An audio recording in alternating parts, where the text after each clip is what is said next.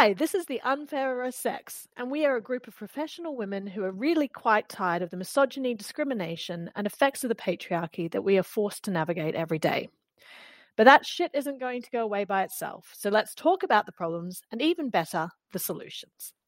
Whether it is a stranger asking why you aren't married yet, gender bias in advertising, having your clothes policed, being expected to do all the admin at work, that persistent gender pay gap, or all the ways in which the pandemic has made women's lives harder, we will share our research, experiences, and perspectives on it all, so next time you're faced with that crap, you know exactly what to say.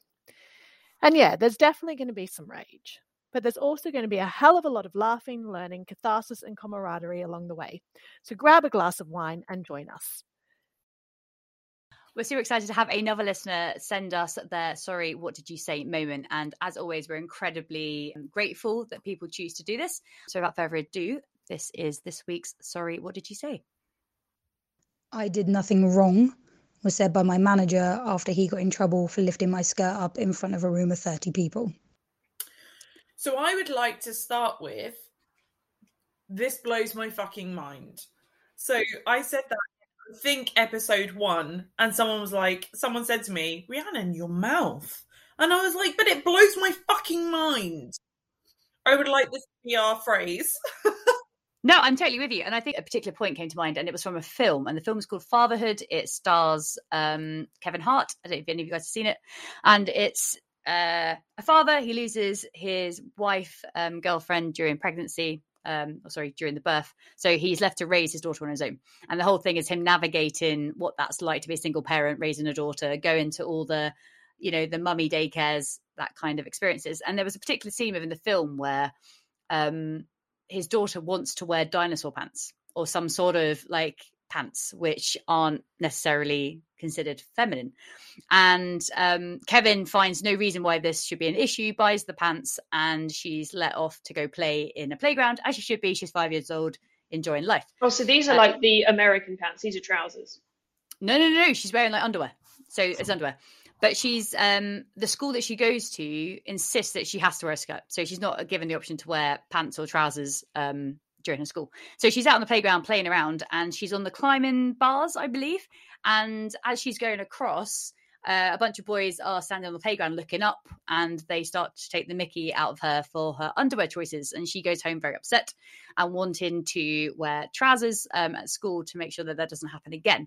And I think what's really upsetting for not only the person who sent in their sorry, what did you say moment, but it's the fact that, we expect that kind of behavior from 5-year-olds, and that's wrong, because what irritates me the most is that because boys wear trousers and they get the opportunity to do that from such a young age, we never put them in that situation where they can be embarrassed quite the same way as a female can at that age, because their underwear isn't on show. Whereas actually for a lot of girls, they're encouraged to wear skirts at that age, to keep their legs crossed, not play on playgrounds because heaven forbid their underwear might come and show. And I think that it's telling children from a young age that that's a wrong thing. And the fact that it's embarrassing for a 5-year-old, can I only imagine what that would have been like for the person who sent that in, to have to live through that at a much older age, and also then have an adult man turn around and say, I did nothing wrong.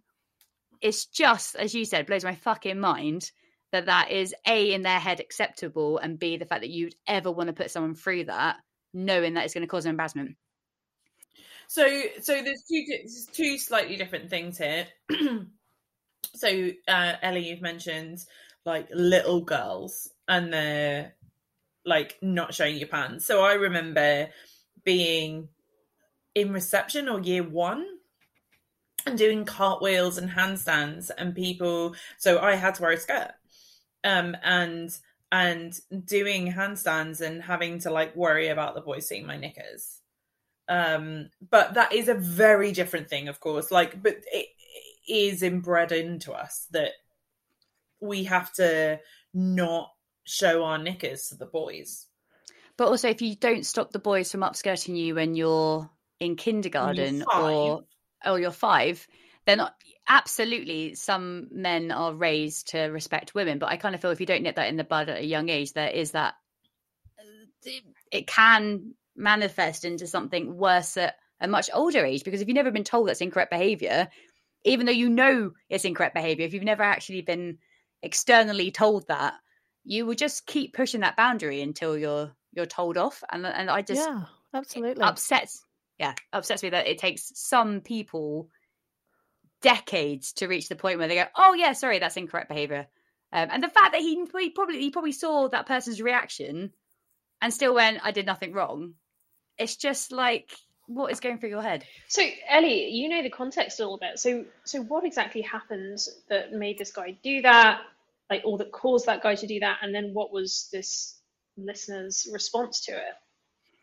I know very little about what was going through his mental state at the time. But I mean, what was the version of events? Like, they're obviously in a room, they're in front of the team, something happens, he lifts up her skirt.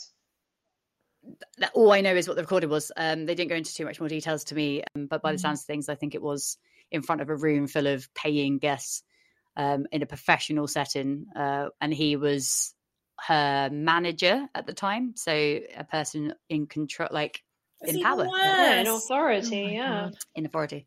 That's shocking. Yeah. I mean, I'm not expecting that the scenario would have given us any cause to think that it was acceptable. I just thought, what on earth has led someone to do that? Because it's so ridiculous. It's so outrageous. And I can't believe that nothing happened from it.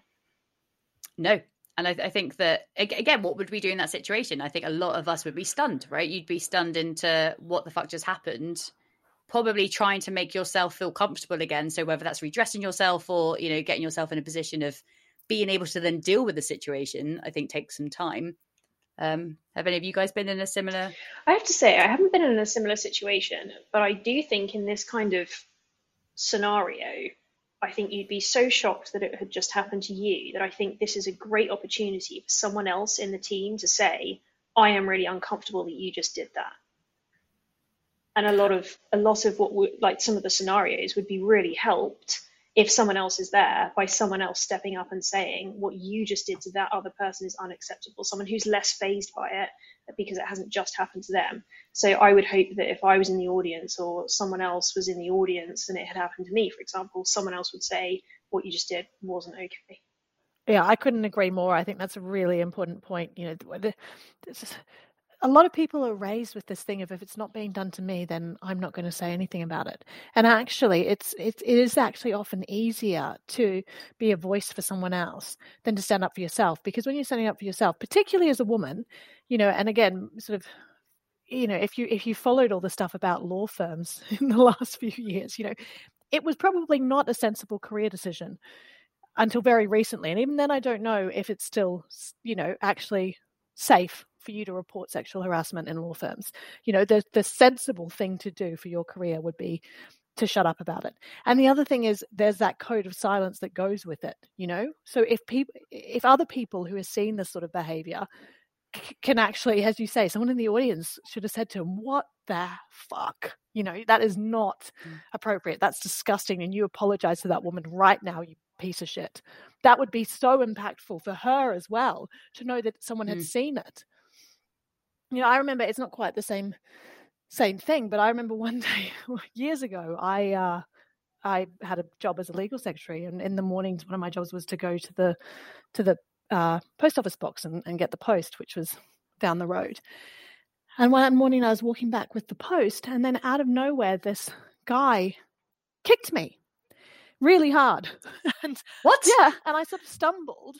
And then I collected myself. I didn't fall over completely. And I just kept walking because it was fight or flight. And the reason I knew that it wasn't an accident was because I heard all these people around me gasp at it because they saw it. But no one said anything to him. No one reprimanded him. And so then I just went back to work sort of, in a state of fight or flight. And then I called my boyfriend at the time, and he called the police, and they found the guy. But that's the thing. We also, that's another aspect, right? As women, and that's a whole other topic that we can get into, which is that we actually, in those moments, we've been socialized not to stand up for ourselves. So it takes a lot of strength to have the wherewithal in a moment like that to stand up for yourself.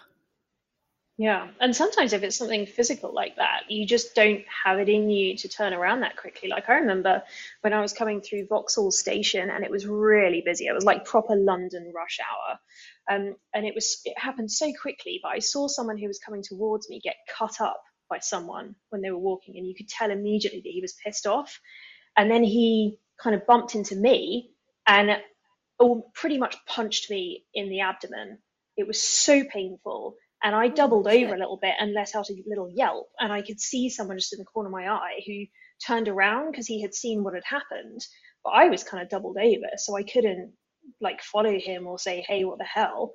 And the person just ended up, the person who'd seen it just kind of carried on. Like, I was clearly in a lot of pain. And for days afterwards, I had this huge bruise. But it just takes some people to stick up, doesn't it? Oh, Anne-Maria, sorry you went through that. And that's horrible. And I think that sometimes the thing is that actually this is sometimes not about the like, sorry, what did you say? From a personal point of view, it's someone else seeing the thing that's happening. And it sounds like that's what should have happened in this situation. But Em, I know that you've got one as well where you did stand up for somebody, where you saw a thing that happened. Yeah. Yeah, so I started, this was kind of a conscious thing of starting to stand up for myself and other people. So I remember one day, and it's a bit convoluted, but I remember one day I was in Liverpool Street Station and I saw this guy speaking really aggressively to his girlfriend. And at the time I went to walk past and then I stopped and I was probably about, I don't know, 1 meter, 2 meters from them. And I stared like in their direction, but that was all I could bring myself to do at that point. It was the extent of my courage to stop and look at this guy. And then I remember him saying to the girlfriend, oh great, look, now you've caused a scene. She hadn't said a fucking word. He was just a monster, right? But I didn't have the courage at that point to go up to him and say, hey, fuck off. But then that was kind of the first, I think, sort of, stepping out into that. And then things like when you go for runs and men invariably wolf whistle and say shit to you. And I started to, if there were other people around and I felt that I was a safe distance, tell them to fuck off. But then there were, I think, 2 other occasions. There was one again in Liverpool Street Station where I saw a guy, speaking really aggressively to a girl. And this was after that first one. So I'd sort of built more courage. So I started marching over there. And just as I got to the couple, this guy came in from nowhere and he actually confronted the guy, which was fantastic. And then I took the woman and, said, hey, which way are you going? And I caught the train with her because we were going in the same direction, said, hey, that's not acceptable behavior and you should get rid of that guy. And that's the thing. And then the story that I know Rhiannon wants me to tell is, one morning I was getting on the tube and there was this guy abusing a woman. So he was probably like in his 40s and he was just saying horrible things to her. I can't remember exactly what he was saying at the start, but I think he was just calling her, like a fucking dumb bitch and things like that. And he said it a couple of times and no one said anything. The woman was sitting down and there was a woman beside her patting her arm, right, to kind of comfort her. But not a single person on this tube carriage said anything to him. So then I said, that's enough now. And then he started arguing with me. And I said, you don't speak to her like that. And he's like, oh, fucking dumb bitch. She lost my kids. We've just been in court, and when we've lost our kids. And I was like, yeah, and where's your role in that? Because, it's 9 a.m. and you smell like a brewery. And the fact that, but even then, when I stood up to this guy, there's that whole thing about the crowd effect, right? And as soon as a second person says something, then everyone finds their voice. But it takes that second person to back up the first person.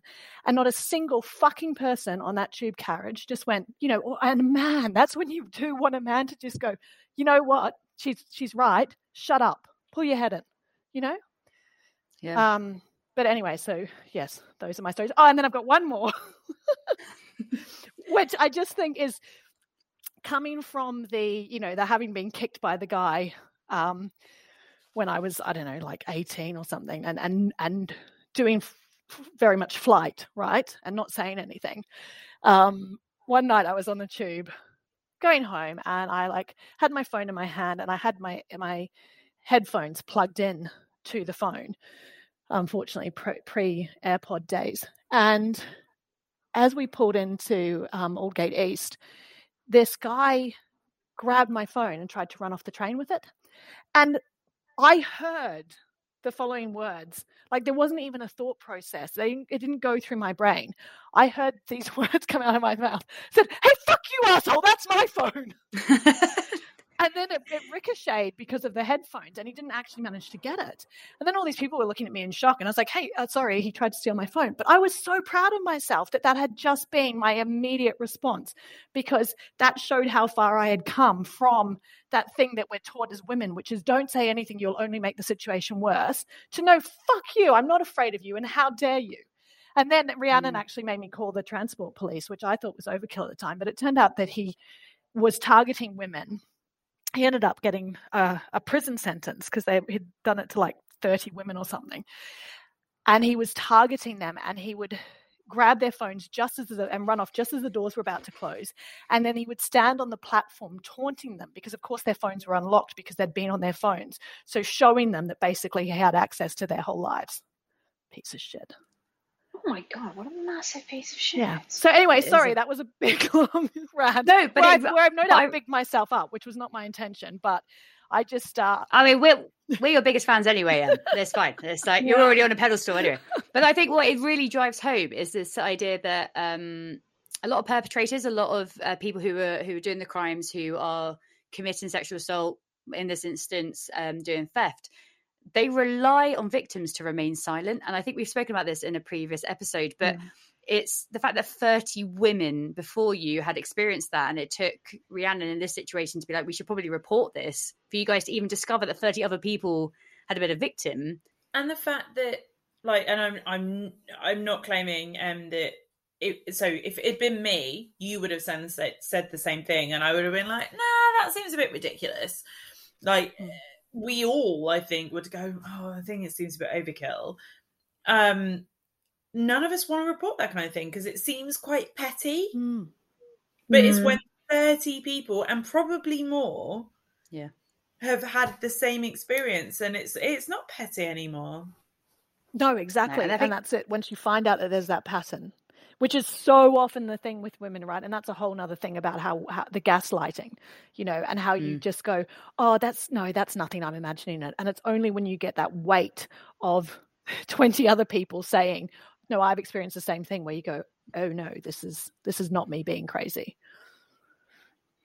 So I think for the listener who sent that in, like, we're so sorry it happened to you. The good news is now, since 2019, Gina Martin managed to push that through law. So upskirting is now illegal. If you're ever in a situation where you're witnessing that, and actually you're not in a position of danger, but you are in a position to say something.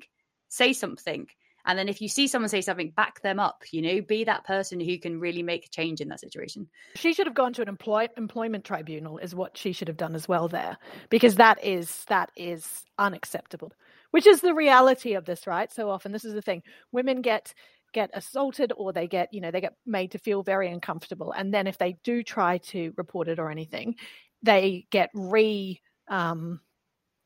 injured all over again, because they're made to feel like they're making it up, or they're being a problem, and they are the ones who then end up, suffering the ramifications. So they're doubly victimized, Yeah. And I think the thing that I just want to mention, though, is, like, when we say the victim should have done a thing, like, absolutely should have gone to a tribunal, but that's hard. Yeah. And so it's not always this isn't us saying you had a responsibility to go and do that thing. Like, they have a right to get the compensation from, or not even compensation. I'm not talking about monetary or anything, but, like, they have a right to vindication. Exactly. Yeah, exactly that. To be told that it wasn't okay. Yeah.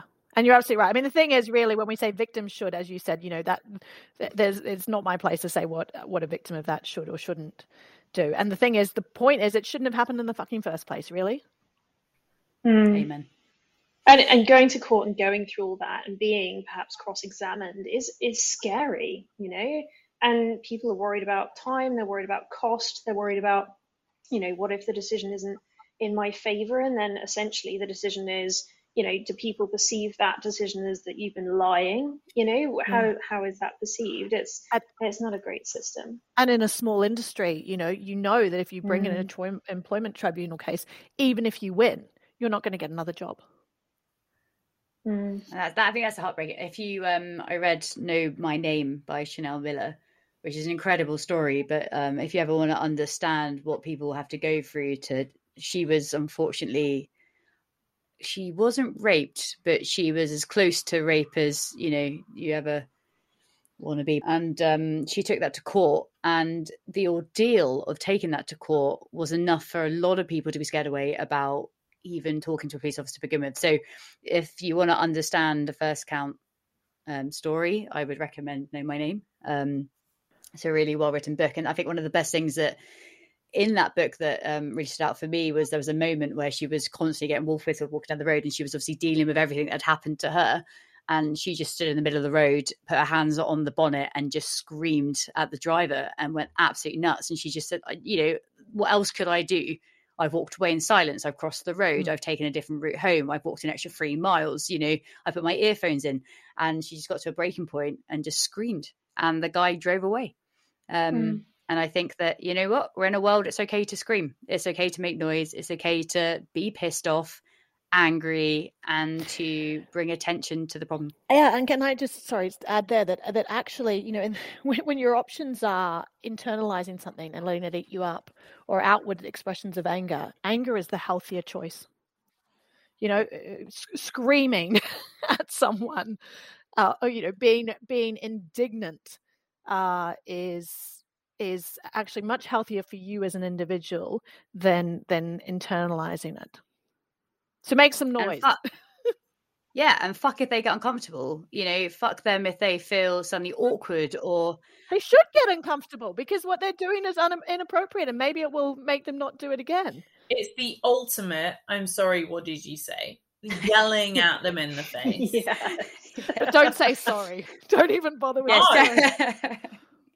So we hope that helped. I don't think we've solved the issue, but glad that you're on the other side of it now. And hopefully anyone listening, if that ever happens to you, just know that there are options available.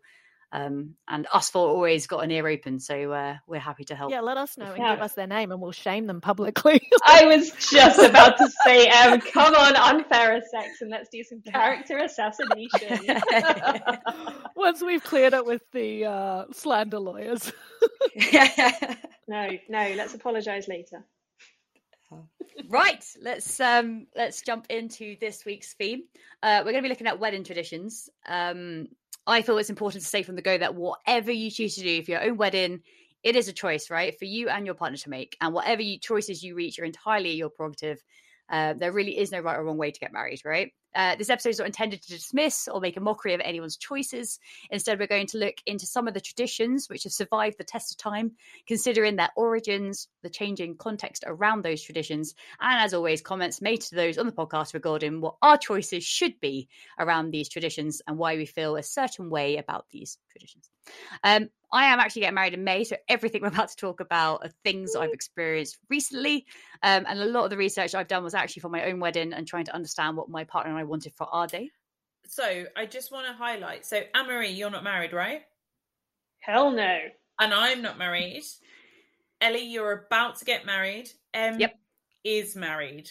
So we've got a vast range. The hell no makes me think you're never going to get married. Correct. Oh. Okay. And to clarify, I will have a civil partnership with someone, but I will not get married. Okay. Ali, can I ask, are you going to cover the origin of engagement rings and all that sort of thing? I am. Excellent. Then I will be quiet until you do that, and then I've got a story. Right. First up, surnames. Now, you guys are going to have to let me get through the first little bit, and then you can jump in, okay? It's going to be tough, Ellie. It's going to be deep tough. breaths. I'm genuinely going to put myself on mute. Okay, there's a little bit of history here. So we'll just go through the history first and see how it's developed, okay? So we're going way back here to the early medieval England, where most people were known only by one name, their Christian name. As populations grew, surnames became an easier way to distinguish people and were often aligned to lineage. Yeah. Where they were from or occupation. Together we lived happily as single named folk, right? And that was up until the 9th century when a wife taking a husband's surname surfaced into English common law and the doctrine of coverture. This cheeky little doctrine meant that despite centuries of freedom, women were now seen as having no independent legal entity apart from their spouse or father. These coverture, apologies if I'm getting that wrong, laws prevented women from entering into contracts, engaging in litigation, participating in business, or exercising ownership over real estate or personal property. In fact, the wife was considered the husband's possession, and right up until the late 19th century, women in England ceded all property and parental rights to husbands on marriage. Whilst times have changed, we've been made to feel that taking our husband's name is the right thing to do because generations before us have done exactly that. Girls have also been raised to glorify the transformation from Miss to Mrs., which to me now feels extremely dirty and insulting for a number of reasons. The prominent one being, why is it that men's titles evolve from Master to Mr. based on age, but women are considered not fully evolved until they're united with a man? You all look super eager to jump in. So I'm going to hand the floor over to you guys.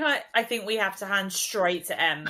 I don't. Okay, I'll try to be quick because there's so much to say. The first one is, who even calls a man master anymore? You know, when does a man genuinely go through, even when he's a teenager, you know, if he gets a letter or something, it's going to be addressed to Mr.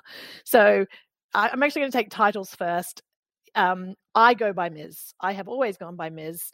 When I first came to the UK, when I was 19, I needed to get my national insurance number. I went to an interview in Watford and I, ticked the Ms. box on the form. And then this officious woman said to me, a 19-year-old, she said, "Are you a divorcee?" And I said, "No." And she said, "Well, that's what Ms. means." And I said, "Well, where I come from, it means none of your damn business." And she would not allow me for my national insurance number to be a Ms. She insisted that I had to be a Miss.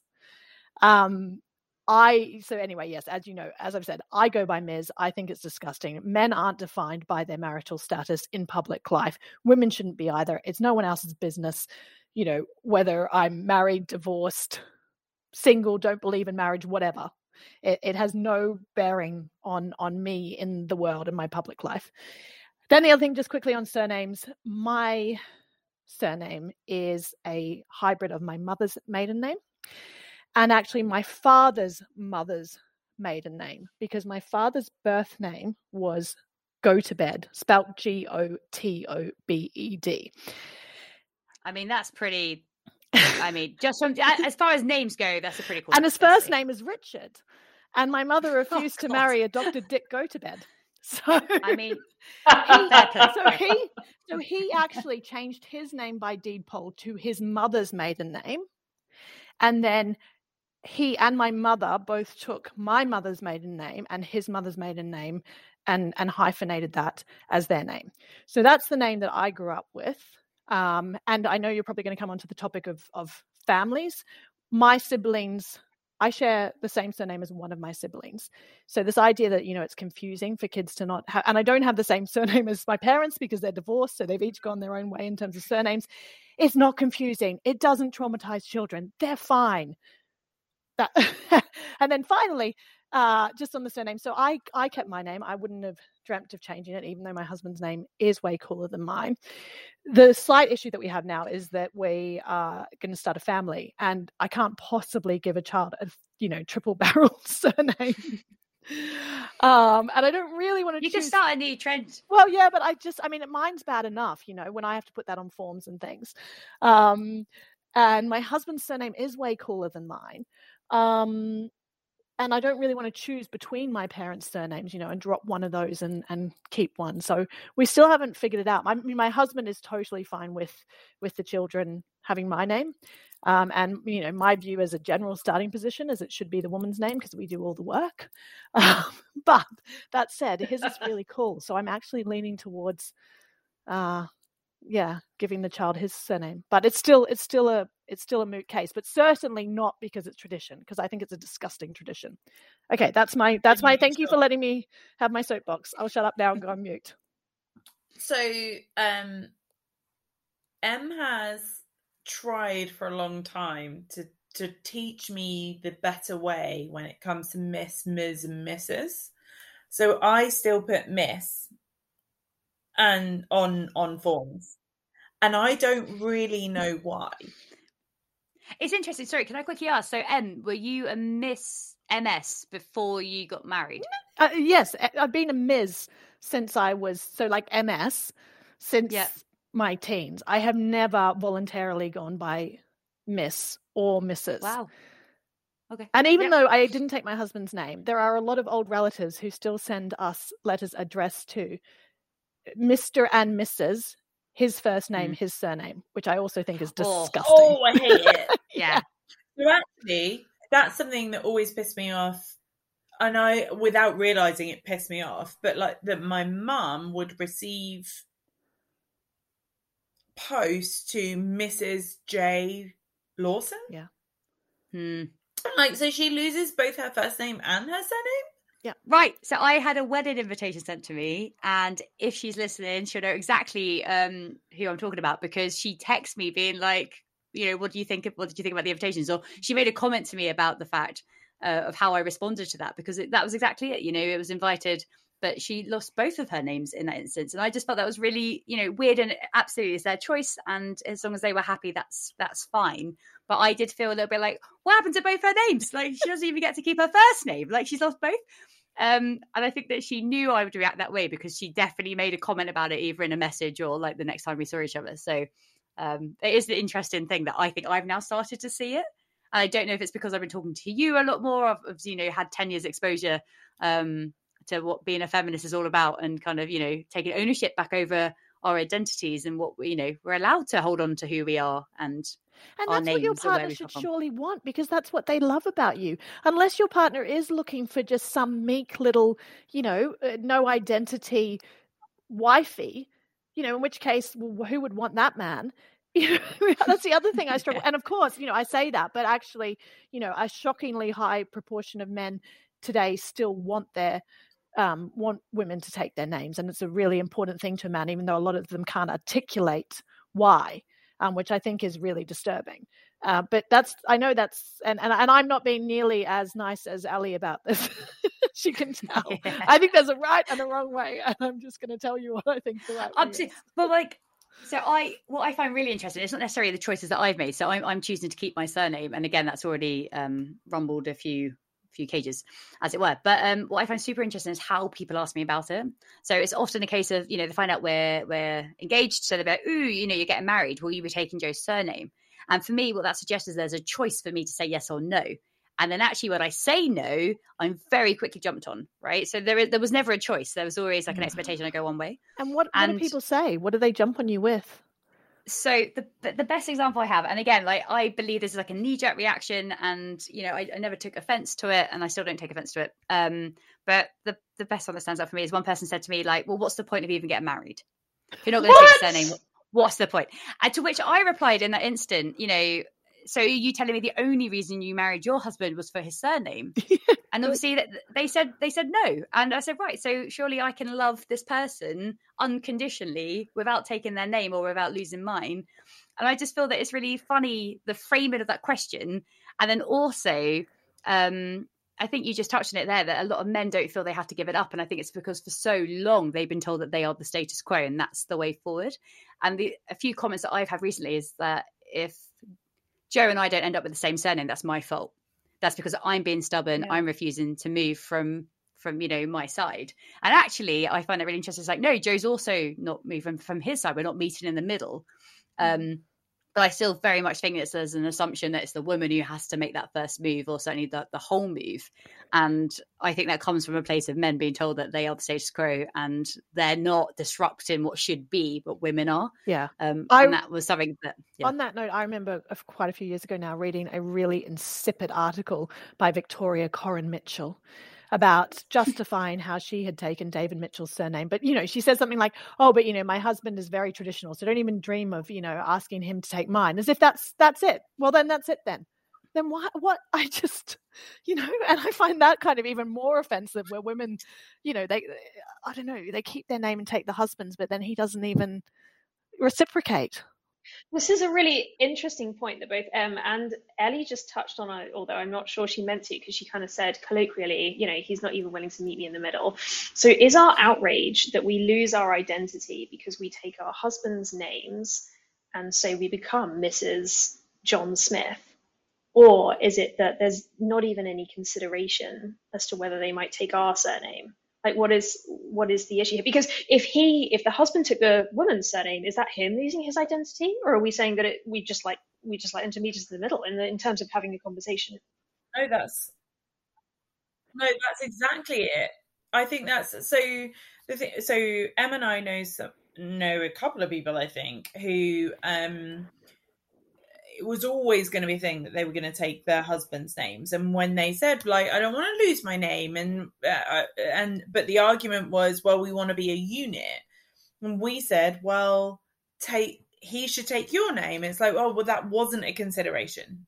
Yeah, and when you say that to men, I've had an experience, saying that to a man who's like, oh, but I want us to be a single unit. And I said, then why don't you, if that's what it's about, why don't you take her name? And it's just the kind of almost shock and disgust, at the suggestion. It's like it's like you've said something profane. Yeah, it's the outrage, isn't it? So getting married this year, I obviously gave this a lot of consideration, a lot of thought. And whilst I'm not against taking Joe's name, it's a great surname. I think I'm in quite a unique position where Joe's surname is a particularly common surname, whereas mine's quite unique. And actually, Joe's family, that there's millions of them, and it's a beautiful big family, but that name's going to live on forever. Whereas I've got the opposite problem, where actually my uncle didn't have children. My dad's had 3 girls and a boy. So actually, we're kind of coming to the end of our family tree, and my name means something to me, and I want to hold on to that heritage. And yes, whilst my brother can take on that responsibility on his own, we're at a point of history where I can also do that for myself. And I just find I spoke to Joe quite openly about this. It was a very much an equal dialogue between the two of us about how we were feeling and kind of what we wanted to carry forward. And again, that idea of the unity or creating a family name did come up. But for me, it was the only argument Joe could come up with that was something that I can say was tradition. And unfortunately for me, tradition just wasn't a strong enough argument. To quote Tim Mitchin on tradition, I don't believe that just because ideas are tenacious, it means that they're worthy. Most traditions are disgusting. Most traditions are horrible. Slavery was a tradition. Ownership of women, that's what we're talking about here, was a tradition. Yep. Most traditions have been shit for women, homosexuals, people of color. The only people they've served are white men. Or men in whatever society you're in. Yeah, I feel like everything that this podcast stands for is kind of the idea that just because that's the way it's always been done doesn't mean that's how it should continue, and that's kind of what we're always talking about in every episode. But I wanted to float an idea, and I was obviously very fervently against getting married earlier, and I am fervently against kind of the idea that we've been talking so far about someone just kind of by default taking their husband's surname. But so I will get hitched at some point, civil partnership, not married, to my fella. But I have advocated quite strongly for us having like a new surname. So he was, his mother passed away when he was very young, and he was pretty much raised by his grandparents. He had 2 daughters. So obviously, so their family name in that generation didn't carry on. But my fella's got a brother who has got married, and the whole family has taken the surname. So my idea was to take his grandparents' surname, which has not carried on through any females because they've only had daughters, and to take that as a bit of a mark of respect, kind of on account of them being just part of their family and part of, because I feel like we make our own family. I know family is blood and everything, but I've spoken to this about to Ellie a lot about how I feel like when you get a little bit older, you kind of make your own family out of people that you love very much, as opposed to people who are blood relatives. So I just thought, how do you guys feel about, and that would be for me the true middle ground, in that you both create something new for yourselves that you do share, and double plus points, you get to go together through passport control. Oh my god, it's so much quicker. Can I just jump in here? So I actually offered Joe, so his mum's name is Potter, which I think is an equally awesome name, and my mum's surname is Hawks. So, we've got options. Joe's quite adamant that he wants to stick with his name, which is fine. I'll just stick with mine. But one thing you just pointed out, and I would just like to make this very, very clear to all listeners, please stop asking couples who are about to get married when they're going to start their family. By them coming together as a pair, that is the start of a family. They do not need children to extend that. Then just the two of them, that is family. And as Anne-Marie said as well, that can also extend to friends and the people who surround you. That can be your family. So please stop putting pressure on people that they have to have little versions of themselves running around for them to be able to consider themselves a family. And I do feel quite strongly about that. I have no examples of who that's come from, but that's definitely been a comment made to me a few times. And I don't know. I love Joe. Joe is my family. That's it. That's that. I don't need any more from Joe. I'm not marrying Joe for children. Excuse me. You are also invited. We know this is going to, like, if you and I are on our own at any point, we're buying a house together. We're living together. But I mean, the three of us are your sisters as well. Yeah, absolutely. There you go. Yeah, I mean, Ali, I completely agree that the assumption that you're going to have kids is completely inappropriate. I think like 40% of women of childbearing age now do not have children. And Anne-Marie, I think that that's great, choosing a whole new name together. My auntie and uncle, they just went to the phone book and, closed their eyes and opened it on a random page, and that's how they chose their surname. I love it. Yeah, and we have talked about, and especially now that we've got a baby on the way, we have talked about doing a name splice, because there's quite a cool one that we used for the hashtag for our wedding. But for me, partly it's that I don't even know which country I'd actually do the deed poll in. Because we live here in Denmark, there's the UK, there's Australia, there's New Zealand, and then it's actually just the admin of it. And because the stupid thing is, today, in places like the UK and Australia, if women want to take their husbands' names, there is a very easy, quick mechanism to do that. If you want to do if a man wants to take his wife's name, there's no equivalent easy mechanism. And if you want to change your name to anything other than your husband's name, you have to go through the whole much more onerous deed poll process. And then you've got to change, all your documents. And I'd have to change like my apartment, I'd have to change my name on the title. So I'm all for it. It's just the admin that I just think, oh God, too much effort. But women are great at admin, right? So that's why it always falls to us to pick up the slack. Well, maybe we're great at admin because it always falls to us to do the admin.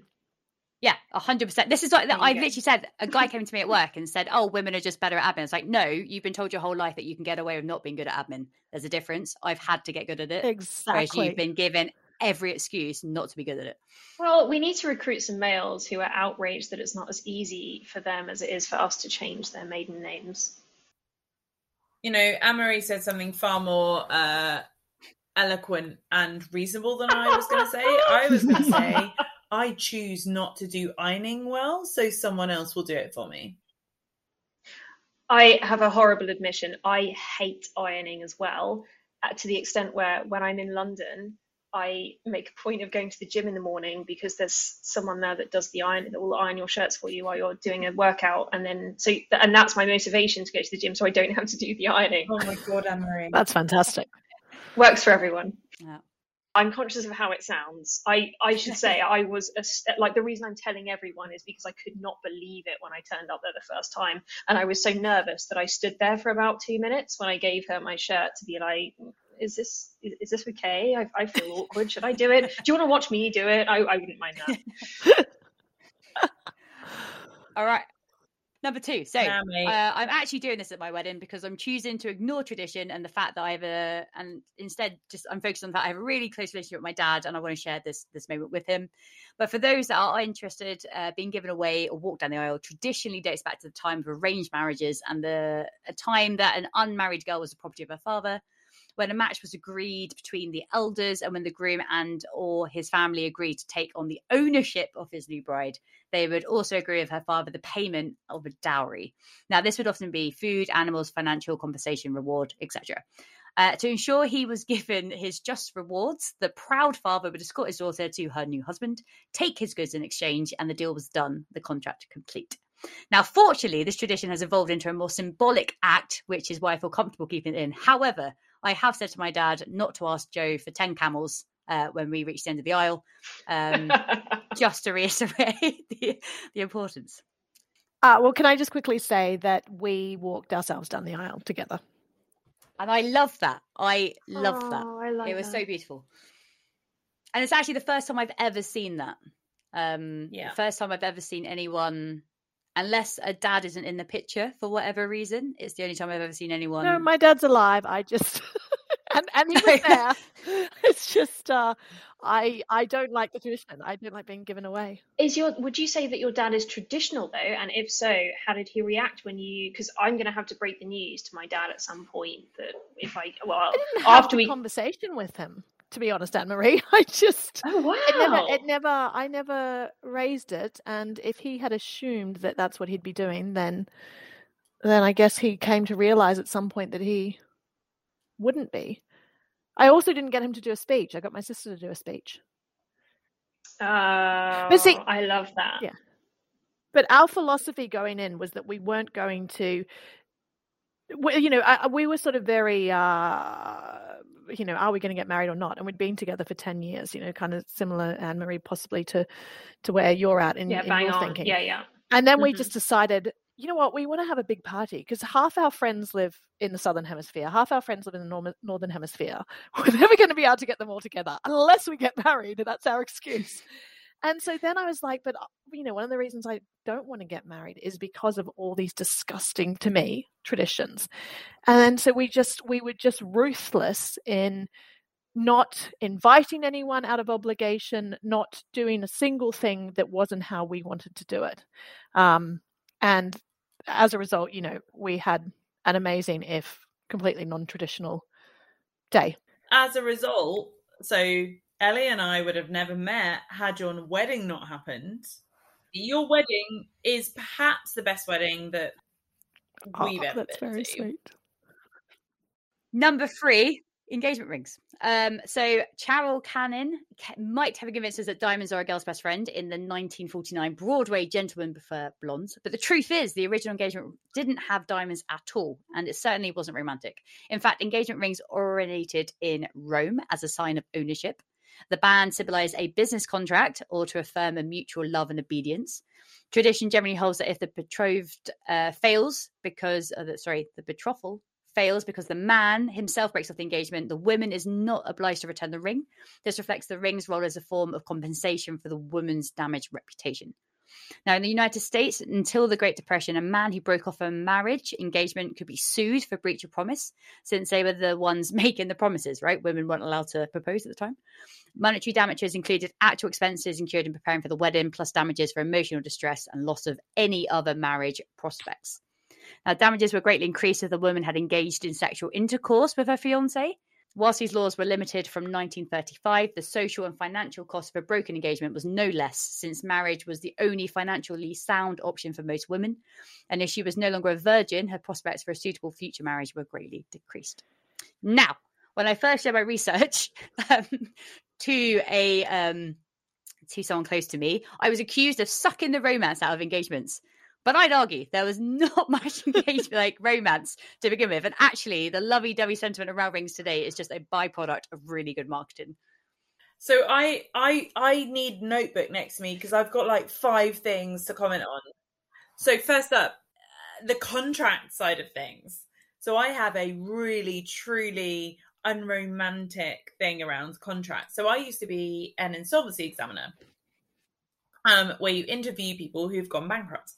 And someone had proposed to his girlfriend, had given her a ring, and then went bankrupt. And so she had her ring taken away from her because it's not her ring until she gets married, and the contract, the consideration has been given. The consideration is the marriage, and therefore it's not hers yet. The contract has not yet been fulfilled. Oh, surely that ring is a gift. What if you view the ring as the consideration for her putting out? Well, if so, I'd have like 50 rings.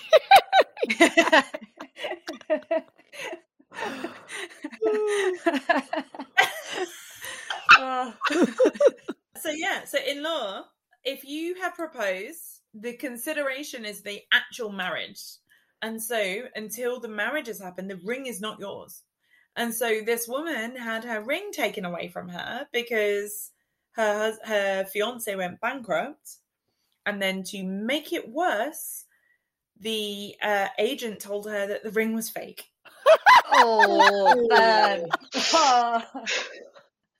If anything, I'd have thought that would make it better. You know, if my fiance had gone bankrupt and then someone was like, but don't worry, the ring was a fake, I'd be like, thank God he was so far from the person I thought he was. But also it does, I get, like, whilst again it sucks out the romance, I completely understand why law would put that in place, because otherwise you would just go buy a £500,000 ring, put it on a girl, and then hey presto. Hold on. So which is this romance that we're sucking out? Because the romance for me for the engagement is the proposal, and the ring is a kind of byproduct, which is beautiful. But I mean, for those people who've been proposed to, or those people who are envisaging it, which bit is the romantic bit? Surely it's the proposal. Do you want any of that bullshit though?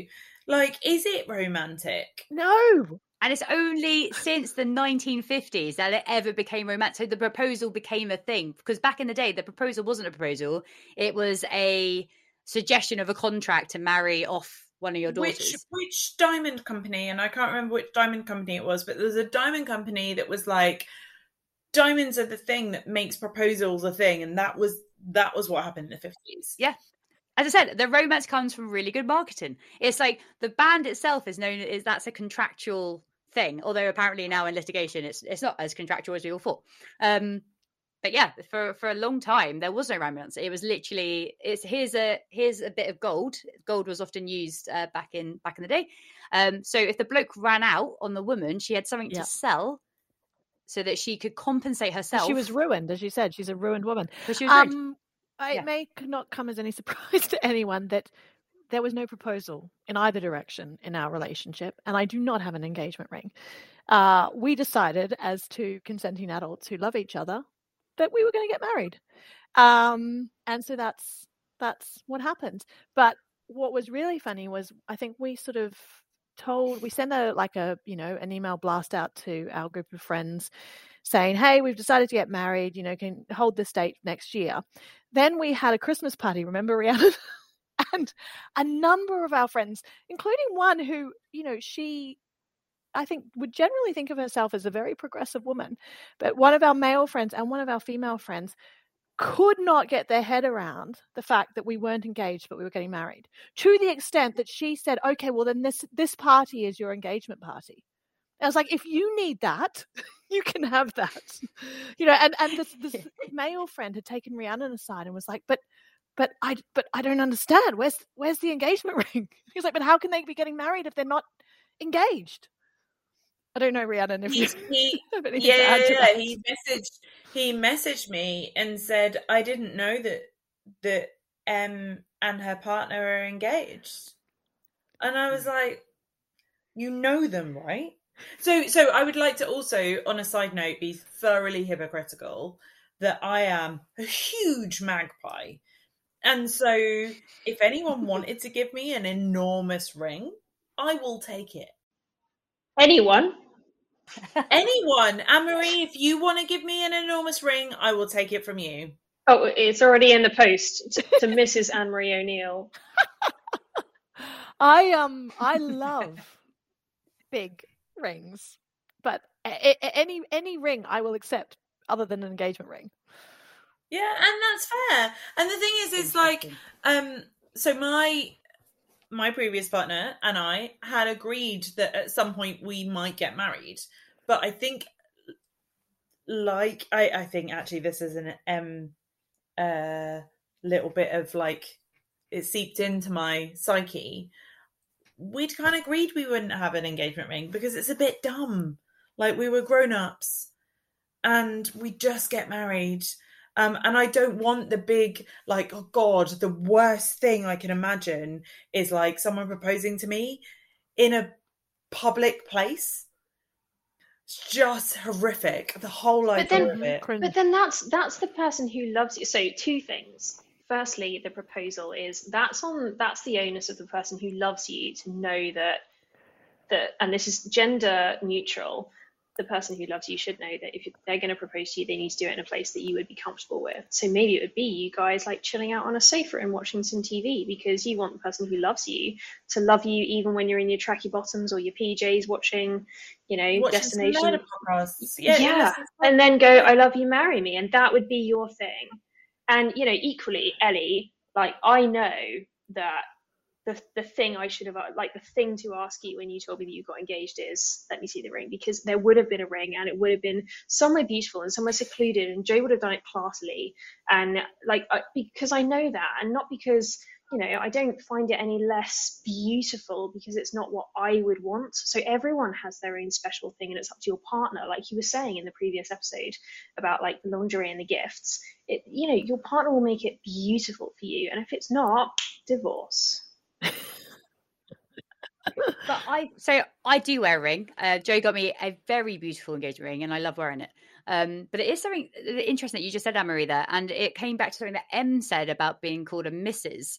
And an engagement ring is presenting to the world that your status has changed in a certain way, right? And what's interesting, what Anne-Marie just said, is this people knee-jerk reaction of, oh, let me see the ring, or let me see some sort of evidence that this has happened. And I think a lot of people, Joe and I got, was, oh, we didn't see it on Facebook that you were engaged. And it's like, well, we don't have to announce it to the world. That's kind of our news. And I think a lot of people get their nose put out when they don't hear the news. I mean, it's just really interesting, what you just said there, actually, that there's this expectation from society that we deserve to know when people are engaged or when they get married. Or and I don't know if this is going to be one of the points that you come on to, Ellie, but that expectation, that entitlement also comes with the invitation to the wedding. Oh my, yeah, I've had that a few times as well. Right, number 4. Who plans the wedding, right? So traditionally, the bride's parents would pay for the wedding, so there would be an expectation that they would have a hand in the organisation and guest list.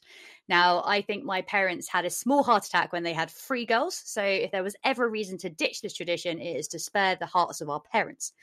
Today's parents cover around 2/3 of the cost of the wedding, and each side of the family pick up different parts of the tab. So for brides, it might be paying for the dress, grooms, it might be paying for a rehearsal dinner, so on and so forth. Joe and I have actually decided to pay for the whole wedding ourselves. And we wanted the flexibility, and since it was our choice to get married, we didn't want to put the onus on our families to foot the bill. Whilst this was the right decision for us, what I hadn't quite appreciated, and I think I have a better understanding of now, is the effect this decision might have had on those around me, most importantly my mum. Like many of her generation, my mum and my dad's wedding was heavily organised by their parents. And so on the day, they had a room full of people they didn't really know. And my poor mum even had someone come up to her and ask her where the bride was. And she was obviously in her bridal dress, which is heartbreaking, right? Now, Joe and I were excited. So we started looking for venues. And when I told my mum that we had found a place, her reaction to me was, oh, I thought we were going to go look at venues together. And it was at that moment that I realised that my mum had been waiting pretty much her whole life to plan a wedding since her own wedding was taken out of her hands, right? And so whilst I cracked on with Joe, and that was 100% the right thing, and there is no right or wrong here, I really did have to stop and go, wow, my mum didn't get to plan hers, and she's got 3 daughters, and the first daughter's come along and it's just cracked on without her. And I can imagine actually how that feels from her point of view. I completely understand the empathy.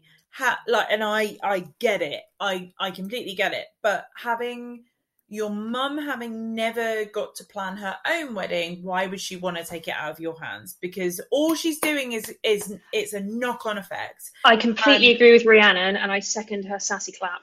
Thanks. Absolutely. My mum has been nothing but supportive, and she has, bless her, I can see like she's fidgeting and she really wants to get involved, but she has really respected Joe and I and kind of taken that step back, and has only ever got involved when we've asked for an opinion or some help. But I can see her her eagerness to get involved, and it is, as you said, the knock-on effect. And I think we're living in an age now where it's starting to change. Like more women are holding on to their names, more couples are paying for their own wedding, church weddings are at the lowest they've ever been. Only 1 in 4 now take place in a religious place of worship. So I think change is happening. Unfortunately, my mum got caught in the middle of that. Yeah, I wish she didn't get to, as you say, plan her own or even choose her guests. Well, again, I'm sure it comes as no surprise. Our parents didn't pay for ours. My husband's parents gave all their children a similar, contribution. I think it was a few £1,000. And my father had given my brother and my sister a few $1,000 each. He hasn't actually given me any, but he's promised it. But we, other than that, we, so I would say that probably covered, I don't know, maybe 20% actually. Our wedding wasn't that expensive. But we planned it all ourselves. Of those who have been engaged, just a quick survey: who asked for permission? From the dad? Well, from any parent. I'm not being sexist here, Ellie. Joe asked permission from my dad to propose to me. Not your mum? Not my mum, no. Are your parents together? No, they're divorced. Which it also comes back to the surname thing, because both Joe's mum and my mum have both kept their marital name, which I find interesting. I'm sure it's a lot of admin to go back to a name, but it's also shameful in their generation to revert to your maiden name. Yeah, and it's they're now known. They've been that name now for so many years. But my Joe did ask. So it's kind of a follow-on. 2 quick questions. Would you have been upset if Joe hadn't asked your dad or mum? And secondly, would one of your parents, specifically your dad, have been upset if he wasn't asked? Excellent questions as always, Anne-Marie. Let's start with myself. So no, I didn't expect Joe, or in fact want Joe to go ask permission from my dad. Most importantly, because I'm an independent woman and I can make my own choices, and that extends to saying yes or no to somebody who's very kindly offered their hand to me. Mm-hmm. So with Joe asking my dad, but hang on, does he not care what you think? Like, I'm not a piece of property, I'm not a piece of meat to be traded. I mean, if my husband had dared to ask my father, he would have got a bitch slap. Absolutely. And the reason Joe wasn't bitch slapped is because I don't think for a second that conversation started with, "Hi, Mr. Ellie, you are the current owner of said woman. Please, may I take her hand and, pay you £100 for her to become my property?" I don't think that conversation ever happened. I think what it was more of the reason why it was important to Joe, again, I can't speak on his behalf, but just knowing their relationship and knowing my relationship with my dad, I feel that for Joe would have come from a place of respect for my dad, not because he needed to bypass me to ask my dad before he could ask me, but I just think he wanted to give my dad a heads up that it was happening. And having had conversations with my dad since, he said it was a really lovely phone call to have received. It was very much Joe just explaining how much he loved me and how much he wanted to kind of take this next step with me, and he just wanted to let my dad know that it was about to happen, and almost kind of share that news with him. And I think my dad's reaction was, well, about bloody time. And actually, for a lot of people who heard the news about Joe and I getting engaged, that was the number one reaction. It did take 10 years, and that's and that's fine. But the reason I'm not insulted by this is because I think Joe did it for his own reasons, and just because I feel something doesn't mean that it negates what Joe's feeling. And actually, my journey is going to be different to Joe's.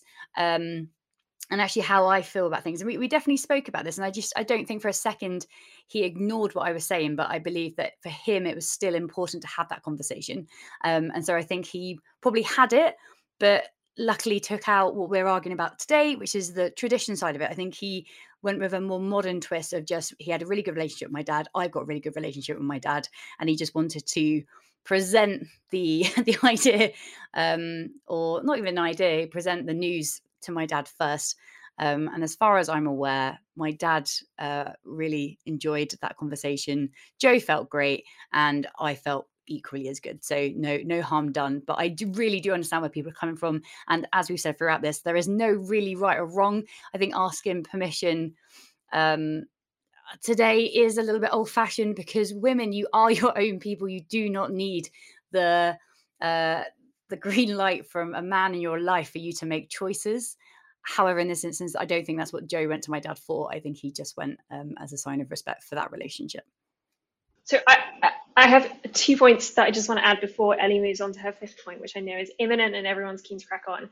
The first is, Ellie already knows my absolute fucking outrage at anyone who has an opinion on what your wedding should look like or be like or proceed like, because it's your day, and anything that they want their wedding to look like, they can do on their special day. But it is your day. It's Ellie and Joe's day to get married, and it's their day, and everyone just needs to suck it up and get on with whatever they want it to look like. And if they disagree, don't come. It's not a problem. It'll be one less seat and one less food place.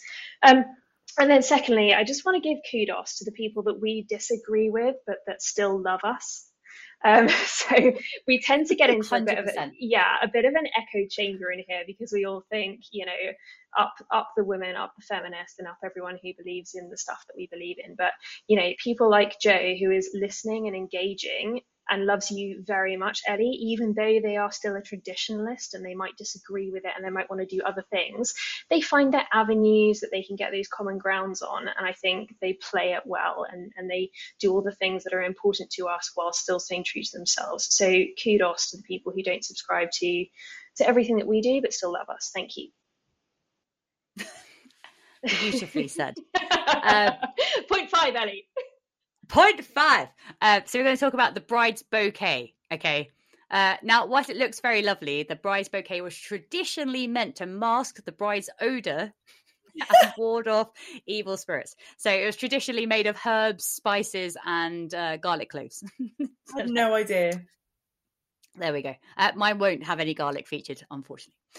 Another tradition is for the bride to throw her bouquet, and this seems to be a popular tradition that has still exists today. Although I can't actually remember the last time I saw it at a wedding.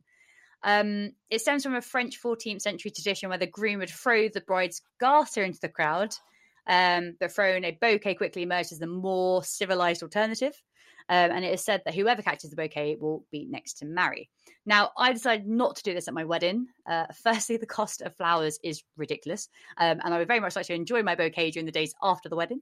But most importantly, I really want the women in my life to aim for more. So yes, getting married is a beautiful thing. And obviously I am getting married and super excited to marry my best friend. But marrying Joe was never a life goal. And when we first met, I specifically said to him, don't ever propose to me because I'll say no. I was 18 and just convinced that marrying anybody meant giving something up. And I just wasn't happy with the idea of not reaching my potential so I could become a wife for someone else. And I know it's a small gesture, but I just want to start moving away from the idea that all my female friends have to join in a huddle so they can fight over a bunch of flowers so they can move towards becoming someone's wife. It feels weird. So this has nothing to do with being a wife. This has everything to do with being competitive as fuck. I need that bouquet. Ah, right. Well, you can't have mine. You no, can have no, that's fine. If the bouquet is being thrown, it is mine. Oh, I don't need the marriage. Like, I don't care what the tradition is, but I'm fucking winning it. Have you just got some sort of paint from nowhere and just all put of little a sudden, lines like on war it? paint? Yeah, war paint. Yeah, I have genuinely taken someone out to get that bouquet before. Was it made of garlic and herbs? Was that what you were after? No, it wasn't. But no, I'm with you. I think it's all utter nonsense. And the grossness of the garter thing, I've seen both done where they like take the garter off with their teeth and then throw it. Like, oh fuck me, that's disgusting. But yeah, I mean, the whole thing, like, it's just grim. But people will say, oh, but just do it because it's just a bit of fun. But for me, I'm so sorry, it's so seeped in this sexism and misogyny, and it's just, for me, a horrible tradition that I'm just like, you know what, I don't want to put myself through it. I want to keep on my bouquet. And you're throwing about 250 quid behind you. Also that. Absolutely. I love the practical approach. Absolutely. I swear. Like, oh, throw confetti. If you are still listening, we are aware that we have grossly oversteered. Rattled on today. Yeah. However, I'd like to point out that Rhiannon did promise you that we'd try and get better at timekeeping, and you shouldn't make promises. I failed. Shall I cover us off for the end bit? You do. Yes, please. The Unfair Sex is not sponsored. So if you like our show, please show your support by liking, subscribing, and sharing on all your favourite social media platforms. We have a Twitter at The Unfair Sex. We have Instagram at the Unfairer Sex Podcast, and we have an email at the Unfairer Sex. Nope. We have an email. So close. theunfairersex@gmail.com. We will continue to look for I'm sorry, what did you say? So if anyone has any you want to share, either can you send us a voice message to our email, or you can write in as well, and we will happily read them out, and all of those will be anonymous. Thank you so much for listening. We're not yet sure what the next episode will be, but it'll be in a few weeks' time, so keep your eyes peeled. There we go. Homework. Homework? What's get married and be happy? No, don't get married and be happy. Ignore that. Wait, sorry, Scrap can I that. just counter that with what my criminal law lecturer said to us? Which was, he said, girls, never get married. They'll beat you, they'll rape you, they'll kill you. The day you get married, your chances of being murdered go up 8-fold. Okay, so I think homework, grab a glass of wine. That's the end. Grab a glass of wine. Yeah. To have a great week. I guess whatever you decide to do, just make it your special day. Yes. There we go. Adios, amigos. Have a great week. Bye. Bye.